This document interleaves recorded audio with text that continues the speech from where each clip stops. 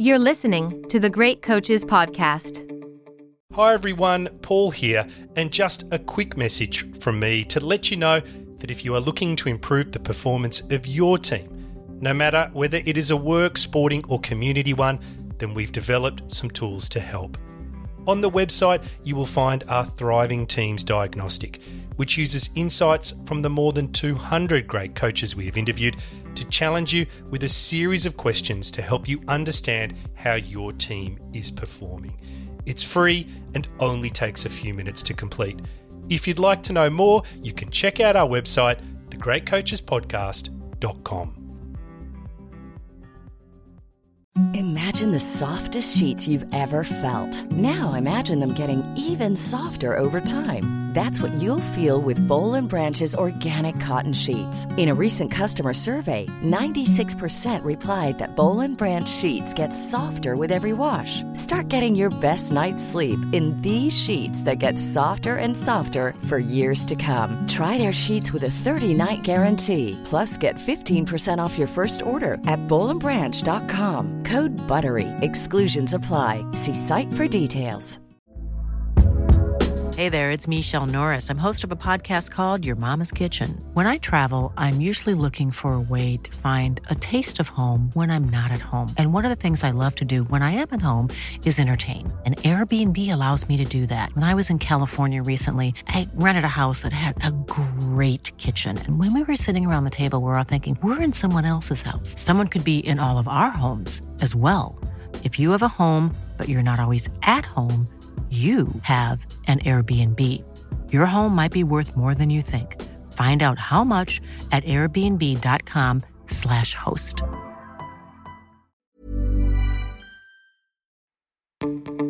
Welcome to the Great Coaches Podcast. To me, being perfect is not about that scoreboard out there.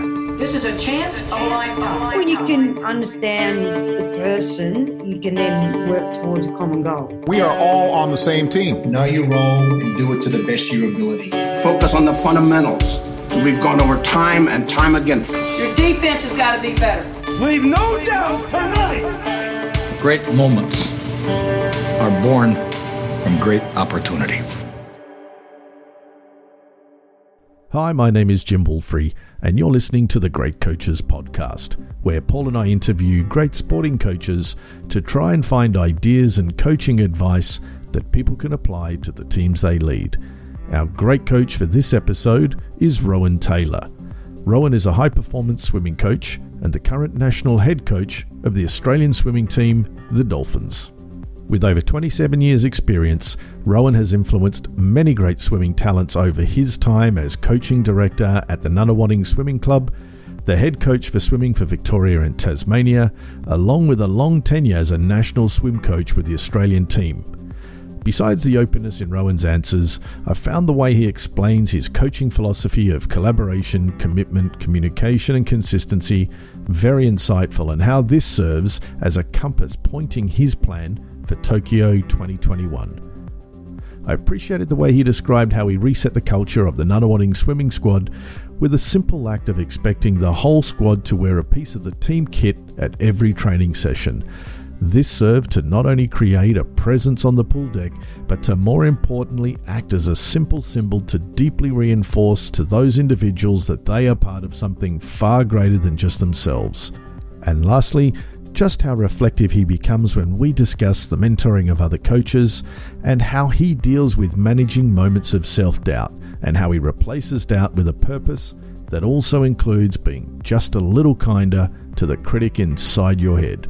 I really enjoyed my time with him. I hope you do too. The Great Coaches Podcast. Rohan Taylor, welcome to the podcast. We're thrilled to have you on the show. Let's kick things off with where are you and what have you been up to today? Well, thanks, Jim, for having me. I'm in Melbourne at the moment in stage 4 lockdown, which has been an interesting experience. So my day is pretty conservative. I've spent a lot of my time on Zoom meetings like this with different parts of our organization, just our normal catch-ups on a Monday. And I've been out for a walk, and pretty much that's probably it. In a nutshell, that's been my day. Sounds like a great way to spend a day, and I'm really grateful that you found the time to chat with me today. Rohan, you're a Melbourne-born boy, but I can hear the trailings of an accent. Where is that from? Well, I grew up in, mainly spent most of my time in California. Spent a little bit of time in New Jersey from around ages of 9 to 12, and then I ended up in California through to finishing till uni. And then at 25, I came back to Australia, but I picked the accent up in the States, and it doesn't go away. I've been back in Australia for 26 years, 27 years, basically. But yeah. Well, I'm Germany-based, and I think I have little to no chance before I pick up the local accent, and I'm still terribly embarrassing myself learning the local language. Yeah, well, they say you pick an accent up before the age of 12. Whatever accent you pick up is usually the one that stays with you. It's been a few months now since the announcement of your appointment as the head coach of the Dolphins. A big congratulations on that. The pre-COVID plan was to transition the head coach responsibilities of the Dolphins using the Tokyo Olympics. With that delayed now to 2021, how has the transition been going? Well, thanks for your congrats. Look, it's a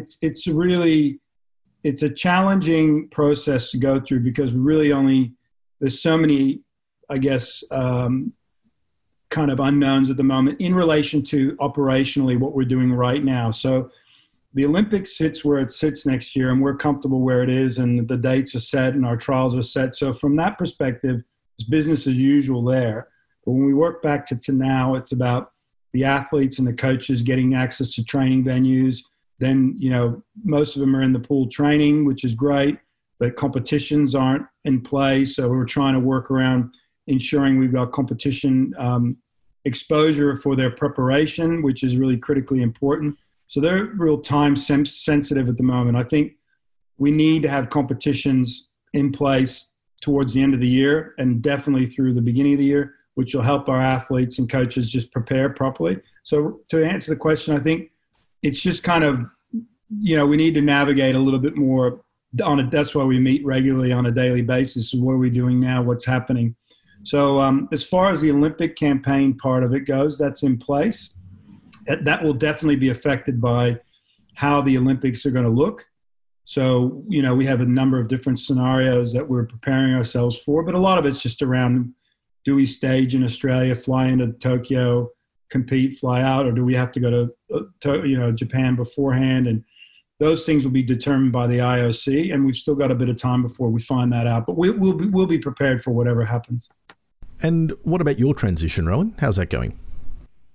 Yeah, well, I'm still transitioning. Like, I'm moving up to Queensland next week. The end of this week, I've got to do 14 days in quarantine, and then I'll be on the Gold Coast. And I'll catch up with our exiting head coach, and we'll spend a few weeks together. And then the transition for me, I'll have a lot more, knock on wood, freedom to move around and visit programs and kind of do what the role traditionally holds for me, which is connecting with our people right now. It's virtual. So the transition for me, while I'm waiting to do that, I'm still taking care of the Victorian landscape, which is my primary role that's been for the last few years. And with what's happening in Victoria, it's quite, chaotic in a sense. Well, it's not chaotic in an operational sense. Probably just people aren't allowed to do things. So I'm working with Swimming Victoria and just helping them connecting with the coaches. So I'm kind of in two minds at the moment. So, yeah, I think from next week onwards, I'll be a little bit more in that other space. You mentioned reworking training scenarios and the time sensitivities that you're now facing. With athletes working on their conditioning using various lead-up events to hit their peak at an Olympics, what has the Australian swim team's coaching staff had to do to refocus the squad now to 2021? Yeah, I think it comes in stages, Jim. Like, I think the first thing we dealt with was not training. And what do we do? So embracing a different form of training and, isolation. And that actually was a great opportunity to kind of just refresh. I think the athletes and the coaches took a really good opportunity just to step back, particularly when we knew the Olympics were on. Now we've transitioned back into training with purpose. I think because the Olympics are so far away, it really is now down to putting some kind of events, competitions in front of the athletes and coaches to give them some purpose to just keep momentum up. So what we're finding right now is the opportunity for us is how can we create competition when not everyone can travel? So we're looking at the virtual space, like you compete at your pool, I'll compete in my pool, and we'll compare little things like that. So that's what the challenge is and opportunities for the coaching staff sitting in front of us. It's creating some meaningful competition to build them towards our trials and the Olympics next year. You mentioned that you're still deeply involved in your current role with the Victoria and Tasmania squad. You've also been a large part of the coaching leadership group in the Australia team for some time, and you played a key leadership role with the Nunawading Swimming Club. Looking back to where your coaching started, was there a person or event that set you on your coaching journey? Geez.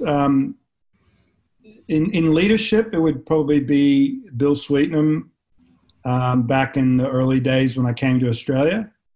So there's two pieces to it. Like as far as my coaching and being a technical, like in that X's and O's coaching space and having it as a career, it was probably David Saylor who gave me my first job in the States, which was kind of like a casual coaching role, and that got me to fall in love with the environment that was coaching. Like being on the pool deck and helping people, go for their goals and facilitating an environment for them. That was one piece. But when I came to Australia, I got involved through having some athletes in my program that gives you access to talent camps and these things.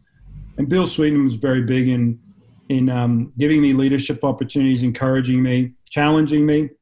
And then, of course, once I've got a little bit of an idea that I wanted to lead, it helped me within my club programs, leading Nunawading and other programs.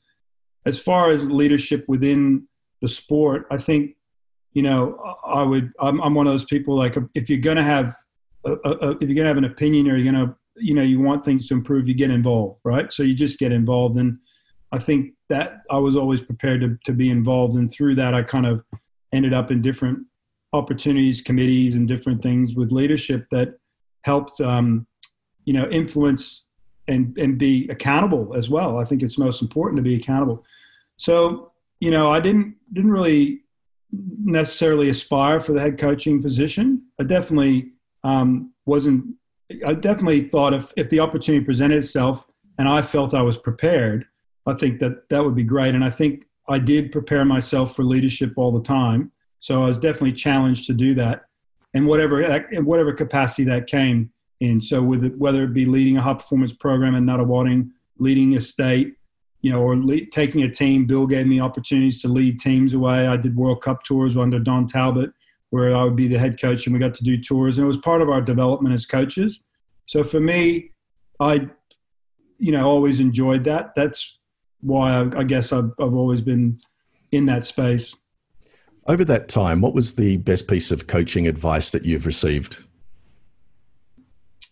From a technical point of view or leadership, I guess? I guess a bit of both. So let's start with technical, and then let's look at the leadership side.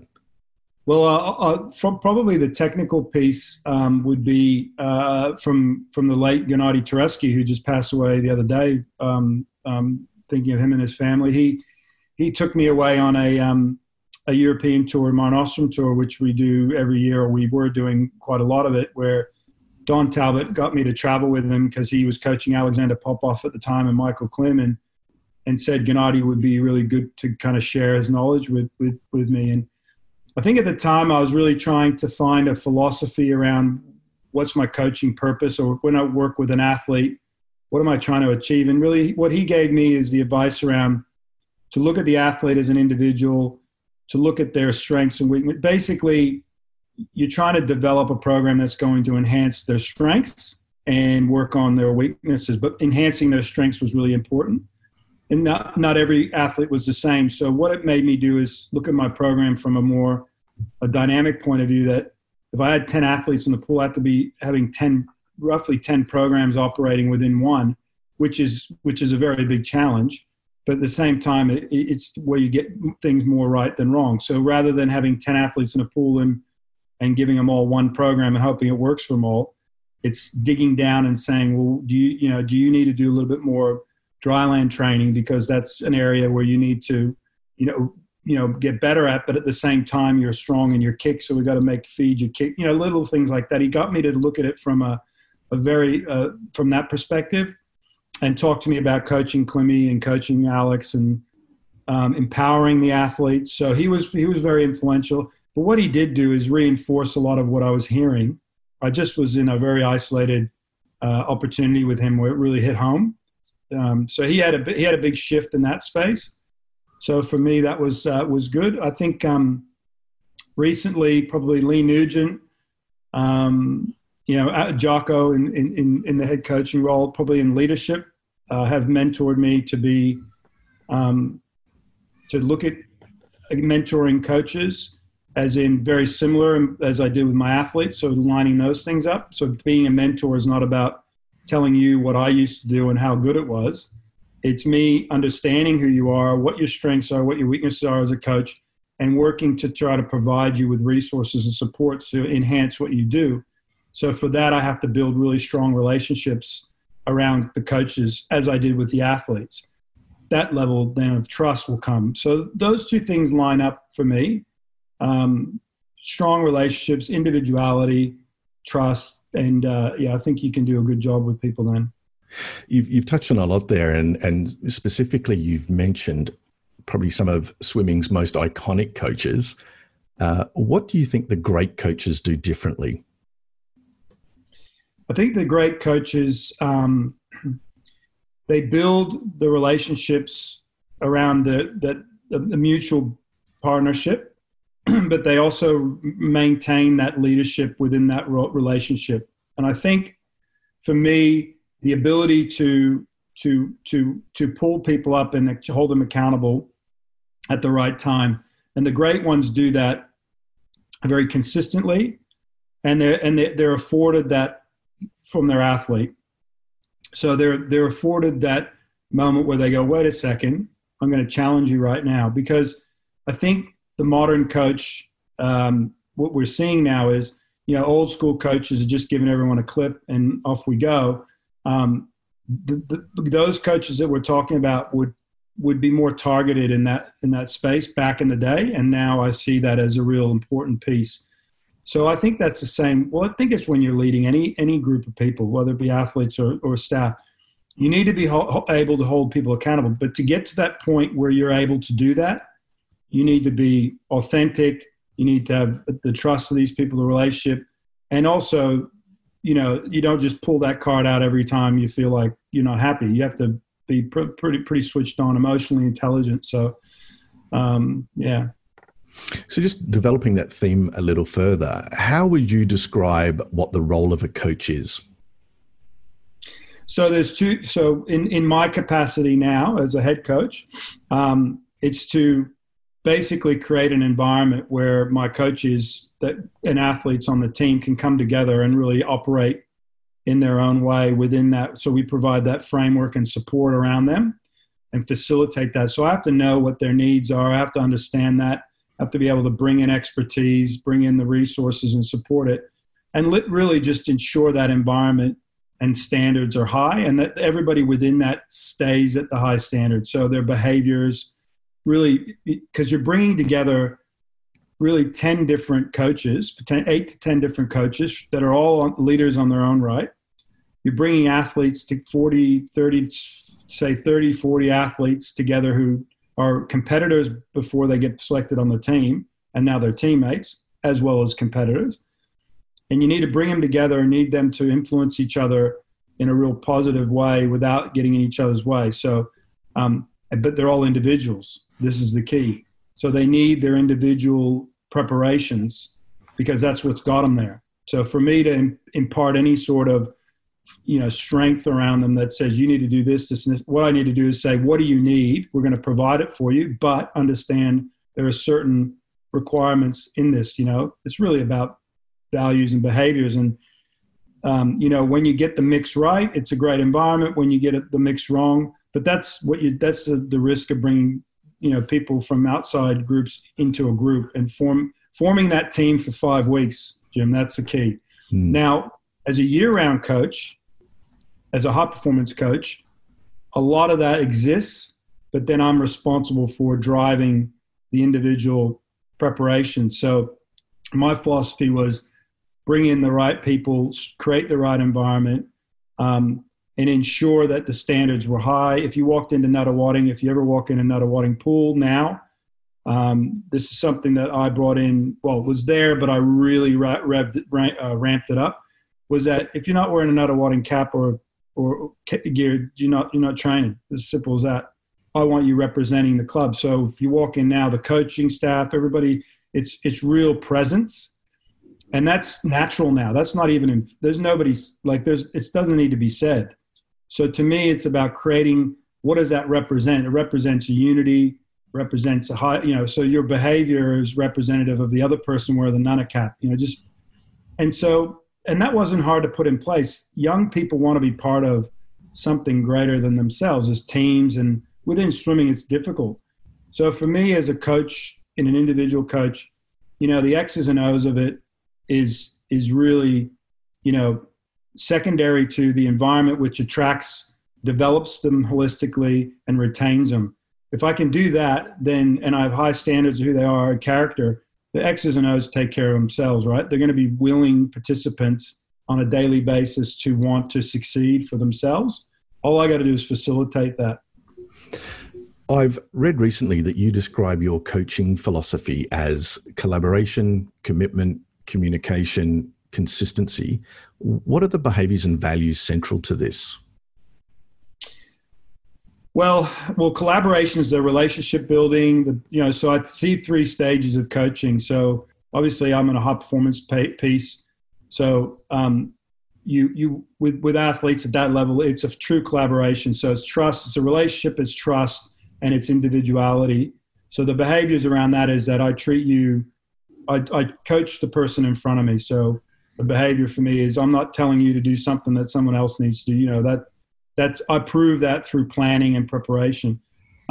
When you're a young developing athlete, say a 16 to 18-year-old, I call that's what I call negotiated collaboration, right? It's that I'm going to give you 3 choices of a meal: chicken, fish, or meat. Right? Is that right? Yeah, 3. And you're going to pick one. So you get to pick it, but I'm giving you a limited choice because I'm educating you on how to start taking responsibility. But at the same time, you still need guidance. And then obviously young junior athletes, you're educating them and developing them, so you're guiding them a lot more. But where I sit, so that's what collaboration looks like. But as I talk to coaches, I say, you got to develop collaboration. You got to bring them through. Communication, well, again, it's a respectful connection with the athletes. What does it look like? It's respect. It's good morning, how you going? How's your day? Or, good luck, have a good day at school. It's acknowledging each other. It's informing the athletes about what's required. No guesswork, right? No guesswork about that. Like what's required. And if we have a problem, we can work it out and sit down, or we can negotiate that. Sorry, the consistency. There was one before that. What is it? Commitment. Commitment. Sorry, that is basically. Starts with me, but that's the standard I set. And so to me, commitments to all of those things, right? So commitment to communicating, commitment to working on what's needed, the commitment, we can easily say commitment to being there on time and, and being prepared and all those things. But I think for me, it's, Bill used to say to me that you have to be more committed than your athlete. So I always kind of drove myself to that standard, I think that what that looked like to me as a young coach was basically, just always being on pool deck and, basically committing my whole life to the sport. I think now it's about committing to the relationship with the athlete and what their goal and what their desires are, and showing them, but not having to be, the work-life balance comes into it. So, that's the key. And consistency, I'd say the most important thing for me, the consistency and what that looks like is that, what me, you know what you're going to get with me, and I'm not going to be up and down with myself and the way we interact in a way where you're just not sure what's happening. We're chop and change things. See coaches constantly changing things without letting the athletes know what the purpose behind it is. I think with consistency, it's just about being that authentic person. What I look for with the athletes is the consistency of their efforts. So they got to see me as a consistent person. Like, they're not coming on the pool deck going, oh, is he in a good mood today or is he in a bad mood? What's going to happen? They come on, and whether I'm in a good or bad mood, they're going to get a pretty consistent type of behavior from me. That's been a long journey to get there. Now, those things that those things I mentioned they're where I'm at today, and they're what I look back on and say, these are the things that gave me, I feel, were representative in my environment when I succeed, when I have success. And not scoreboard success, that's maybe part of it. But, in the 8 years I was at Nuttawading, I had athletes stay in the program probably beyond their performance years because they just really enjoyed being a part of the team. I had athletes that were there that maybe didn't blossom until later, but they stayed with it. And so everybody, seems to be happy with more than just the performance side. And I look back and say, well, what was... Many of us have those stubborn pounds that seem impossible to lose, no matter how good we eat or how hard we work out. My solution is PlushCare.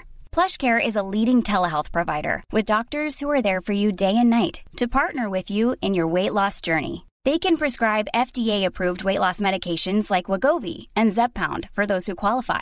Plus, they accept most insurance plans. To get started, visit plushcare.com/weightloss. That's plushcare.com/weightloss. I'm Sandra, and I'm just the professional your small business was looking for. But you didn't hire me because you didn't use LinkedIn Jobs. LinkedIn has professionals you can't find anywhere else, including those who aren't actively looking for a new job, but might be open to the perfect role, like me. In a given month, over 70% of LinkedIn users don't visit other leading job sites. So if you're not looking on LinkedIn, you'll miss out on great candidates like Sandra. Start hiring professionals like a professional. Post your free job on linkedin.com/people today. What was going on then? What were the things? And that's probably where I come up with those four key points. Thank you for sharing those, Rohan. Each of them very powerful in their own right. I'd like to drill into the point you made about, as a coach, being aware of where an athlete is along their own journey and the success that you have had here as well. You are known for coaching and guiding breaststroke's Liesl Jones, who over her career won 7 world titles and 9 Olympic medals. How does a coach look beyond the time on a stopwatch to see such potential?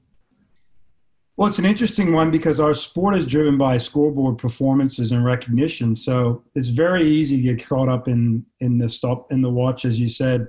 And I think I wrestle with that with coaches a lot because I feel like they look past that when the athlete does perform well, what is happening within the athlete's world and how you're interacting. And a lot of it's connected to how they feel about themselves and how they're the interests outside. If we start focusing more on performance, they become more focused on performance. It becomes a little bit too narrow. So for me, it's about, again, getting back to, you're interested in the individual, in who they are and what they're about and where they're going, and they're talented. You're not putting talent into them. My job is to make them enjoy coming to training and work hard, and the performances will take care of themselves. But sometimes that you have to make concessions at times where they're just not prepared to go to the wall because something's going on in their life that is affecting them. And so you have to kind of balance like the push for talent, like the push for performance, to say, I'm going to have to take a little time with this person because I know they're talented. And if I can get them on the blocks when they're happy, they're usually going to swim well. And so that's the challenge. And so when you see a talented athlete, like I said, all of a sudden people like me now come along and say, oh, hey, I see you got a swimmer who just won a medal. Like I want to invite you to this camp, and I want to invite you, and the coach all of a sudden gets recognition, the athlete gets recognition. So again, you're feeding that performance piece. But what we need to do and what we're trying to do here is, I'll just try to take it off another subject for a second, but what we're really looking to do is develop the coaching skills to understand that you got to develop the person parallel with the performer, because if you do that, you're going to have that talent with you a lot longer, and that talent's going to stay in our sport a lot longer. Rohan, could you elaborate a little on the development theme and the importance of how mental development is evolving the role of a coach in swimming? Well, it's very important. I think one, for your own self, as far as your own ability to stay, I guess, what I call a learner, what I call a growth mindset. You know, we've all heard this. That's really critically important. So, you know, you need to be open to improving on what you were probably good at instinctively.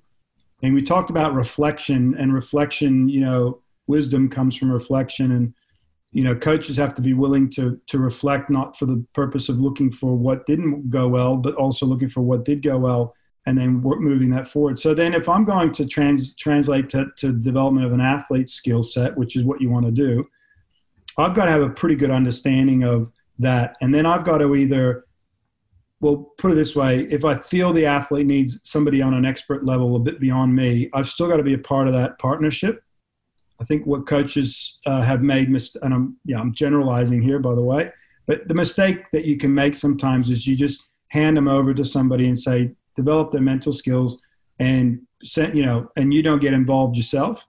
I'm a big believer you need to be involved yourself. So if you're a performance psychologist working with my athlete, I want you working with me as well, because I may be contributing to inhibiting that athlete, or I may, if I know certain things that I can help, you know, within the environment to enhance it. You know, the biggest thing we talk about is the practical exposure to pressure. So, you know, no one can replicate an Olympic final. That pressure you can't replicate. But how do you prepare people to stay focused and in the moment, in that environment? Well, you got to replicate these situations in training, unless I'm aware of that. So, you know, if you're got an athlete like, you know, Liesel's a good example. I'll give you an example. Liesel, when she come to start training with me, really didn't like competing unless she felt really good. And not a lot. And by the way, 99.9% of athletes are like that. So not unique. But what I felt is that we needed to put her into more competitive racing situations, regardless whether she, and get her to just execute. So we went to Europe and spent time racing in Europe. And it was just getting her conditioned to being able to just be more automated. And that's something that I've done with a lot of my athletes. But in this particular case, I think it really came to fruition in Beijing for her. I think she was able to just be in the moment and execute. And that was a plan. That was an absolute plan. It was orchestrated between myself and her and the performance. There was a whole bunch of us that said, what is the best way forward? So I think as a coach, you need to have that skill set for yourself, recognize it, bring in and be part of the process. Yeah, the connectivity between coaches and athletes must be so important and critical in that situation. I'm really interested if you have any other routines or particular ways that you have found more helpful and more effective at giving athletes feedback. Well, they're developing. Upon reflection, I'd say I know what worked probably the best. I think that the combination of asking questions was really important instead of just giving direction. I think, you know, so what did you think about that? How did you feel about that swim? You know, regardless of what I thought, let's get some feedback. What do you think you did really well? What are the areas of improvement? And then go, okay, and then let the athlete ask me for what I thought. Usually what I do, depending on the individual, some individuals you just left alone. You say they need time to go cool off. So that was kind of where I got to. I felt that was the best. The other one that I thought was really interesting, and I talked to the coaches, I'm more aware of it now, and I wish I'd done more of it back when I was coaching, and that is debriefing the great swims as much as I debrief the poor swims, right? So the ones that went well, there's a lot of like high five, good job, off you go, instead of sitting down and having actually the same routine. So you go through the same process. And recently I met with a young guy who's in the Olympic sailing team, chatting with him about his routine and preparation and everything. And, trying to learn a little bit more about other sports, and fascinating that firstly, these guys, their conditions are different every time. So they can't prepare for something that they are constantly reacting to circumstances. So their whole race is quite incredible. So their training is quite rigorous. They've got a lot of core and stability work that they do in that. But the one thing that really struck me was their debriefing process. They do not leave the competition. So it might be a day after they race, but they don't leave the actual location until they've done a full debrief. They do it there, regardless of the outcome, and they do the process debrief with everybody who's involved in them. So when they get home, they're done. We tend to, at times, debrief a few days after a competition when we're back home, or at least that's what I did. And that means the athlete's hanging on to things. So we're not helping the process. So there's a little bit of routine I would have liked to have been a bit better at, and a bit more, like put a bit more time into it. So yeah, that's probably right now where I'm at. I think what I can do with my coaches is to be a little bit more, get them to see a little bit more how important it is for that routine to be in place. You do have multiple coaches supporting you and the squad. What are your recommendations to head coaches who are looking at managing that consistency across such a diverse and a widespread coaching group? Well, it's very important that, one, they understand what their role clarity is very important, their role clarity. So with myself working for Jocko over the last couple of campaigns, and he and I work really a lot on the role clarity. So my responsibilities on team with other coaches, and that was very, very important. It took a while, but we worked together.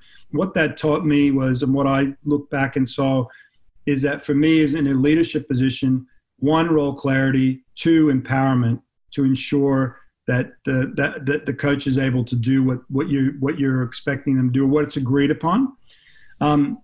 For a head coach, I think, leadership to me is about you creating a clear vision, and you're empowering those to deliver that clear vision for you. So they have to understand it, then they've got to be allowed to do it. And for me, it's about, what do they need me? Some coaches like me to check up on them and be a little bit more engaged. Some just leave them alone. They're off when they go, and you can observe them from afar. There's different personalities. It's like athletes, different. Some athletes like to be, they want you to give them feedback, or they want to ask for feedback regularly. Others just, you just check in with them. So I think it's an individual thing. That goes back to what I was saying about mentoring.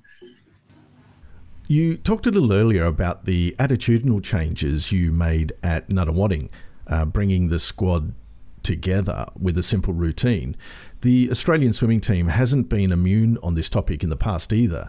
But what is your advice to coaches in influencing disruptive peer pressure that can arise within a team? Well, we've got a great leadership group that exists with the team, and we talk to them a lot about awareness and things that might be, bubbling up, if there are, in relation to that peer pressure. I think, it's calling it out when you see it, if we do see it. I think, the coaches have a responsibility of their own athletes, that they're, we lean on them a little bit. We hadn't had much of an issue at all. And I think it's because we've got really, like my athletes from, say, Nana, who would go onto the national team, were coming from an environment that really didn't tolerate. Again, I never, saw anything, but if I did, if I were to, in the early days, you just pull them up, call them out. And look, it's like anything. If an athlete sees somebody getting called out for a behavior, most of them will go, well, I don't really want to get it to be put in that position, so that takes care of it. I think that's kind of what we like to do, and how you call them out sometimes isn't necessarily giving them a spray or anything. It's the individual. is pull them aside, say, are you aware of this? Are you aware of what it does? Or it is somebody you need to say, hey, that's enough. I'm not going to tolerate that. So I think we've got enough leadership within the group, but definitely in the athletes. They're a very good athlete group who won't tolerate that either. So there's a good community there. Rohan, it happens to us all at some point in our careers, whether you're a elite athlete, a high-performance coach, or even a business professional. But I'm really interested to hear your top tips in dealing with self-doubt. Ooh, well, self-doubt is, I think, an ever-existing thing that we as human beings have, particularly when you're venturing into areas where you're accountable, or you're, whether you're accountable for leadership or accountable for your performance or whatever.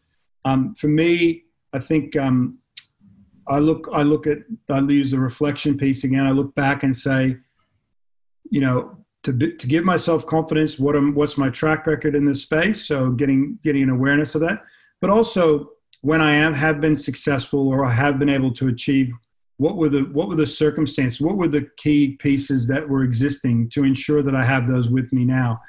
And so I don't try to do too much beyond what I'm capable of. So I kind of limit my expectations, but I have a purpose. So I replace it with a purpose, and that purpose is to deliver on whatever I've committed myself to. And I guess the critic inside our head, I try to be a little bit kinder to myself when that critic wants to tell me I could have done a little bit better.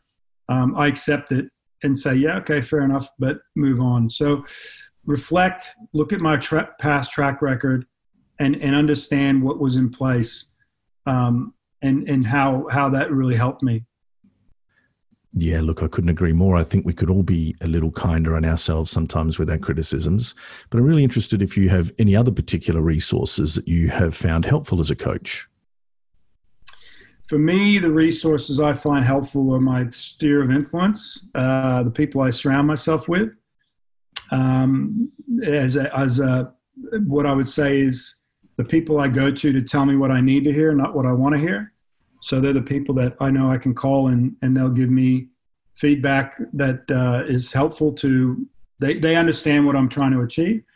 So that's probably my most important resource. And beyond that, I think we're, looking at what other industries, sports industries do. Like, I'm very fascinated, and one of the reasons why when you reached out to me, I'm like, yeah, look, I think this is great. I want to explore beyond sport, because I do feel there's some synergies across. If I'm going to be managing a group of people in a corporate environment, I'd want to probably follow the same process I do now. I got to get everybody on board, and got to lead, and all that, and act as a community. So I'm very interested. So for me, looking into those spaces, whether it's reading, watching YouTube, I went on a study tour with a group of other coaches last year to the US, and went to different industries and sports.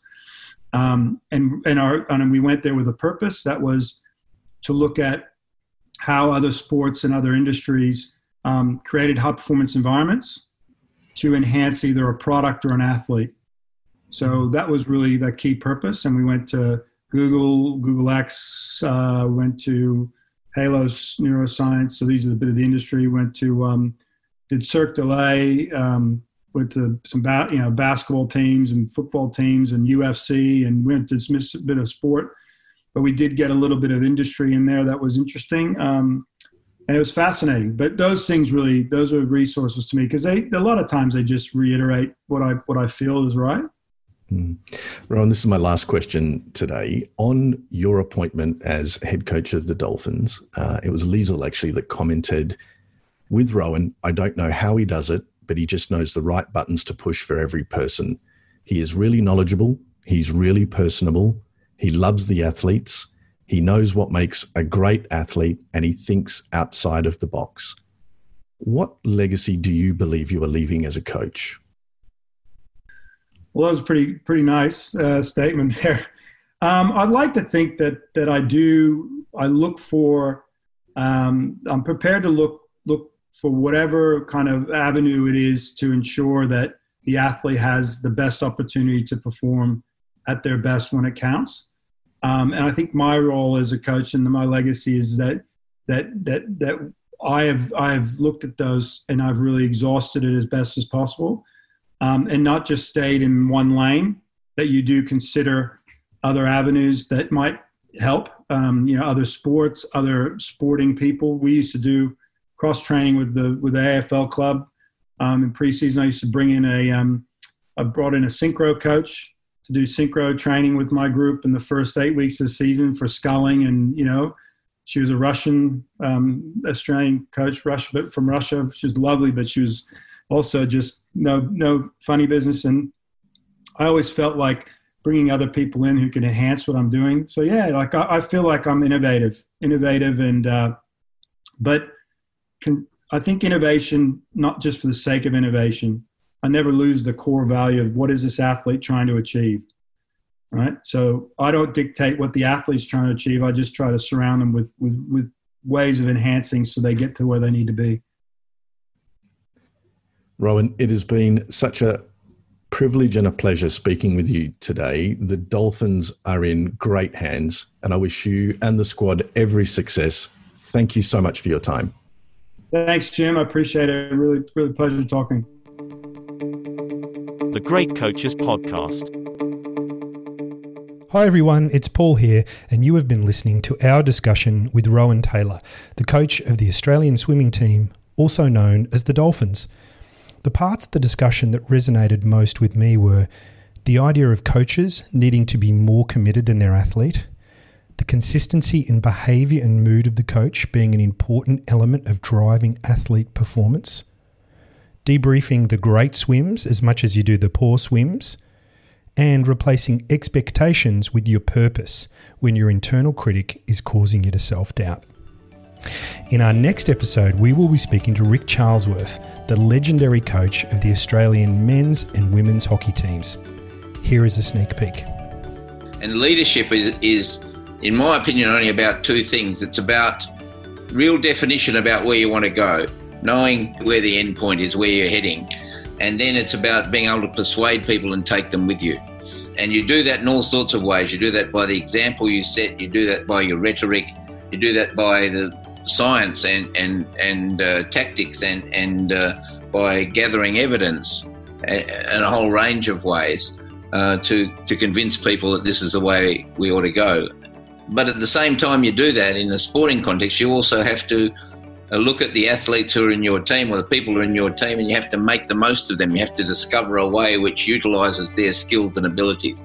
And just before we leave, if you know a great coach who has a unique story to share, then we would love to hear from you. Please contact us using the details in the show notes.